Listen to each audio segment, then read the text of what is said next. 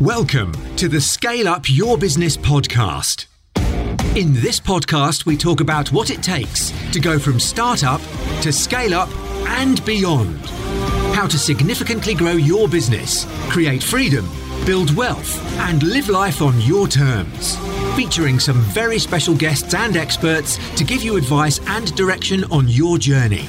And now, introducing your host, entrepreneur, investor, and scale-up specialist, Nick Bradley. Hi, everybody, and welcome to Scale Up Your Business. Now, I'm delighted today to introduce a new mini-series of the podcast, if you will. So we have Entrepreneur in Focus, we have masterclasses with various experts.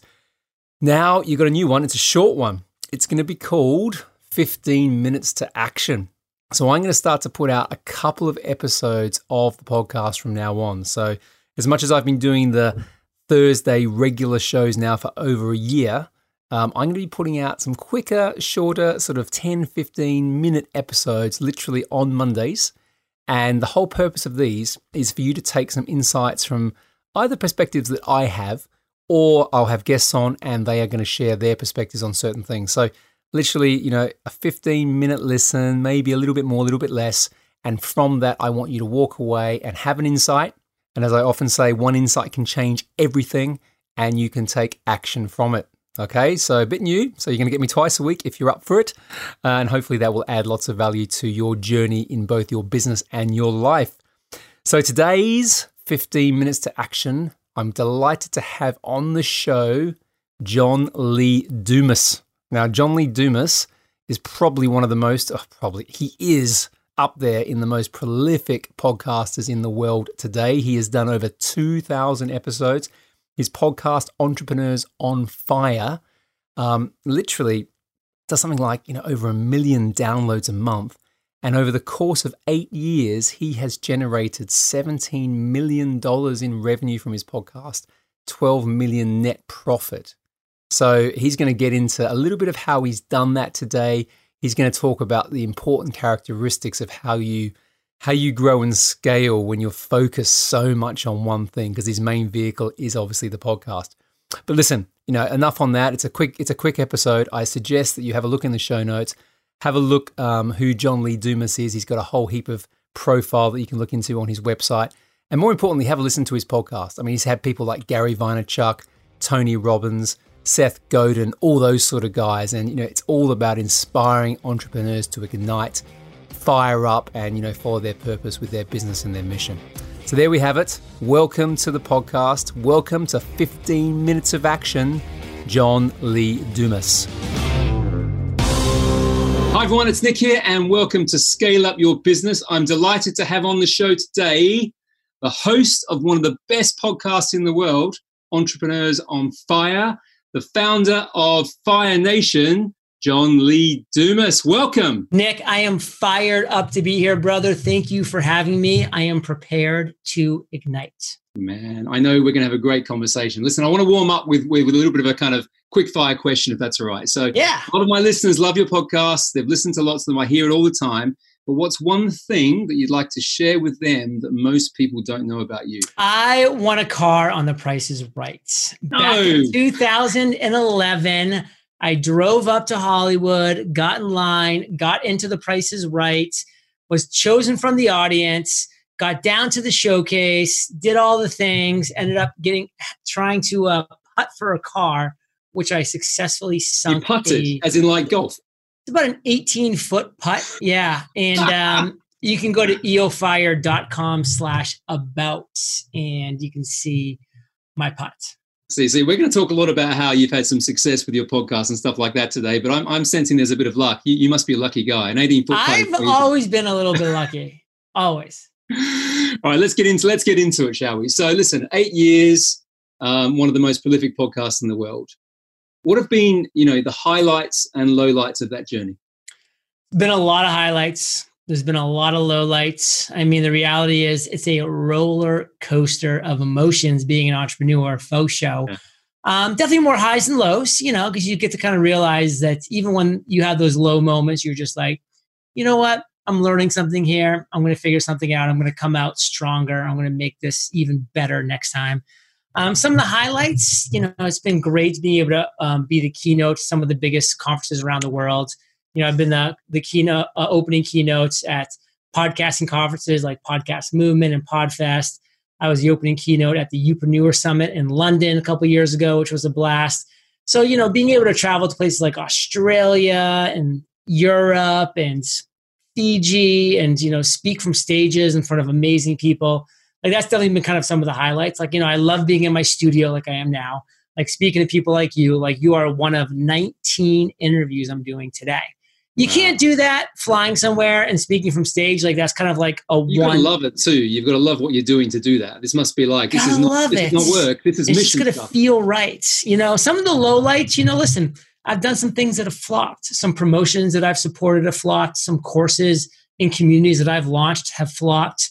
Some potential services like SaaS products that I've gotten behind and supported have flopped. Some like venture-backed, some angel investing that I've done has completely flopped. Like that's money you'll literally never see again.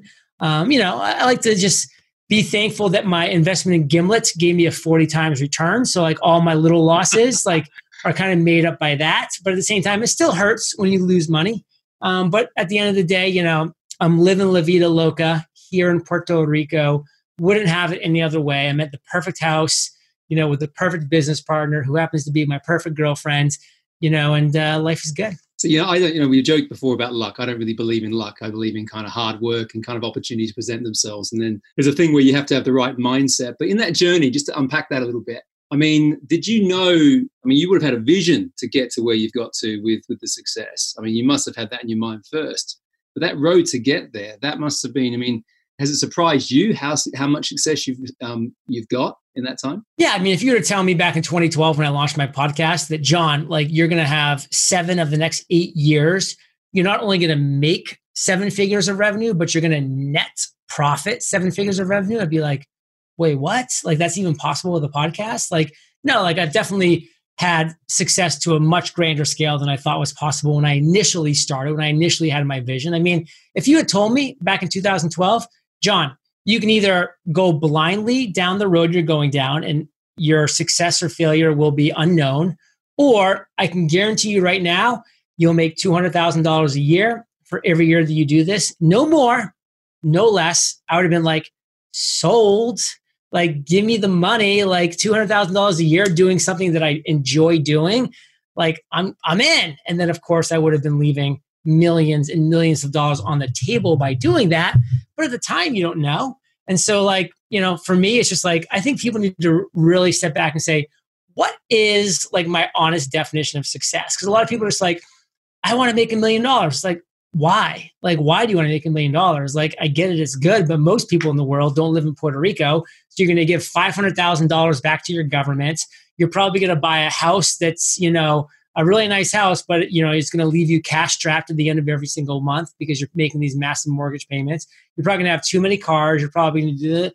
It's like, so what do you really, really want? Like, get super clear on it, because we as humans, we just love to keep like one miniature step below we have to keep our spending one step below our revenue, no matter how much that goes. Like most people that like make $100,000 will spend 99. They're like, oh, if I could only make $500,000. No, because then you're going to spend $499. It's just like, that's the world most people live in. This is the thing that jumps out though. Obviously, when I talk about your numbers, I think it's something like 17 million gross income since 2012. So I'm not far behind you on the podcast revenue side, just to be clear. Well, just to be clear, that's 17 million on gross. That's 7 or 8 million is net. Yeah. See, this is the thing, man. I want to talk about this for a bit, right? So, out of all, your podcast, you've got raving fans, you've got all this kind of stuff going on, you've built a personal brand, but, how have you managed to create such a business from this? How have you monetized so effectively? Because you publish all your stuff too, you have it all out there, it's all transparent, you talk about it openly. That's the thing that I think is unusual, because lots of people have broadcast media, they have YouTube channels, podcasts, but they don't seem to be as successful or focused maybe on the commercial side. Yeah. So the reality is, for me, I've always been a numbers person. I've always wanted to be like, okay, like, why does this make sense? How is this going to make sense? And so I've always kind of known that I wanted to have at least an internal tracker, something that was going to show us how much revenue is coming in, where was it coming in from, where were our expenses, like every month, like going down and being like, is every one of these expenses absolutely mandatory and necessary? Like, let's really cut to the wick on these things. That's why with our income reports, you actually notice we have like gross, net, then we also have percentage of net revenue to our gross. Yeah. And I always want that to be at above 70%, which is an insane number, by the way. Like most of the big businesses are like between like 5 and 10% of net profit percentage wise. Like entrepreneurs like us, like we're doing great if you're at like 25, 45, 50%. Like that's amazing numbers. Yeah. But for me, I'm just like 70% minimum. A lot of months were in the 80%. One month we actually did 91%, which we have never replicated Incredible, again. because I was looking at the stats before we did this, and I know that I saw the net and I saw the gross. I mean, my background's private equity, so you get it. I get it, but again, not many. You've answered the question because you said it's about metrics, it's about measurement, it's about having intention around that stuff. But not many people have it. They kind of go out there and they kind of hope things are happening. But it sounds like, and again, I just don't want to put words in your mouth, but you've built a bit of a machine around this stuff. Built a machine, because the thing is, most people think like what's going to solve all their problems is just making more money. It's just like, well, if I just make more money, well, if you have to spend more money to just make more money, then no, that's not your answer. So like a lot of people just think like, well, what if I triple my advertising budget and I double my revenue? Well, now you're in the red. Now you're losing money. So like, whenever I see these like Inc, like I think one of the worst things in the world are those like Inc 500 companies where I'll look and I'll be like, that company is on the Inc 500 and they made $2.3 million and they have 189 employees. Like there's no money being made there. Why are we like lauding these companies? I've sat on so many different kind of VC and private equity boards where people turn up with this kind of statistic around annual recurring revenue, but no profit. And, the whole unicorn is a valued business, which they're not valuable businesses. They're not creating any kind of, value from the profits coming from them. And I now invest in profitable businesses. Sometimes they're a bit old school, but I like that, right? Because Warren Buffett would love you. He would love you. Yeah, I'm sure. Well, listen, I want to kind of go a little bit sort of sideways on this as well, because obviously, first question is, you obviously built this audience. The audience, grew pretty quickly. You've got something like over 1 million monthly listeners now. Yeah. And then you've been able to monetize that. What was that journey to get to that reach? How did you first know that this was starting to click? Did you have like a point where you had a few listeners and then all of a sudden it just started to skyrocket, or was there a gradual rise over time? No hockey stick whatsoever. It was a incredibly slow, incredibly steady, incredibly consistent climb.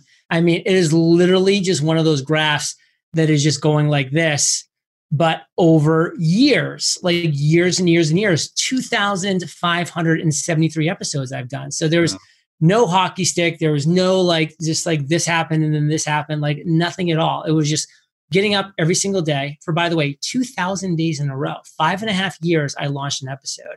I decided to take a little break. At that point, I moved back to three days per week about 2.5 years ago. But for 5.5 years, I did not miss a podcast episode. And like that was just the consistency to the core. And the numbers just reflected that, where people just knew that they could rely on that daily dose of, excitement, enthusiasm, knowledge, value from Entrepreneurs on Fire. So slow and steady, it was pure consistency, nothing else. Wow, awesome. I love that. I love the discipline behind doing that and the commitment behind that's huge. All right, listen, I've got one last question for you, because obviously you've interviewed some of the most amazing entrepreneurs in the world. Over 2,000, I believe. You've got Tony Robbins, Gary Vee, Seth Godin, all those guys, right? Big names. What are the common threads that stand out, from those conversations in terms of characteristics and attributes? I suppose, put simply, is there a formula that you've seen for entrepreneurial success that's come from all those conversations that's given you some clarity around those points? The three biggest commonalities that I've identified from just the top performers are that, number one, they are incredibly productive on a daily basis. They are unbelievably productive. Number two, they are disciplined to the core. And number three, they are absolutely focused. So let's go back to productivity. They're not just productive like most people are productive. Like, Nick, most people are going to be like, I was so busy today. I was so busy. But you were busy doing the wrong stuff. Like, you can go 1,000,000 miles an hour in the wrong direction, and you're just 1,000,000 miles in the wrong direction. Like, that's how most people live their lives. They're so busy doing the wrong stuff. Productive people produce the right content. That's productive. Now, disciplined, I got this from my military days. I was an officer in the U.S. Army for 8 years. Like, if you are disciplined, you are a disciple to one plan of action. You have a plan of action, and you're a disciple to committing that plan of action. And then focused. Like, the best, most successful people on a consistent basis, they are laser focused. They are following one course until success. They are focused. It's the people that, have the bright, shiny object syndrome, that are just flittering after the latest and greatest. They never attain success because they're never sticking at anything long enough. It takes time and energy and effort. You even go back to Tony Robbins. That dude had to do like 1,000 presentations in front of literally empty stadiums, or not even stadiums, just empty hotel conference rooms, before he finally got to a point where he was able to build. And now he's like in his 60s. It took him all this time. And yeah, he's doing these 10,000 person, events. But I mean, he's in his 60s. Like, he had to be focused for that long to get there. No, it's cool. I've been to most of his stuff. And I suppose, again, you're testament to that, the focus that you've put into. I suppose you had one platform, you had the podcast, you went double down on that.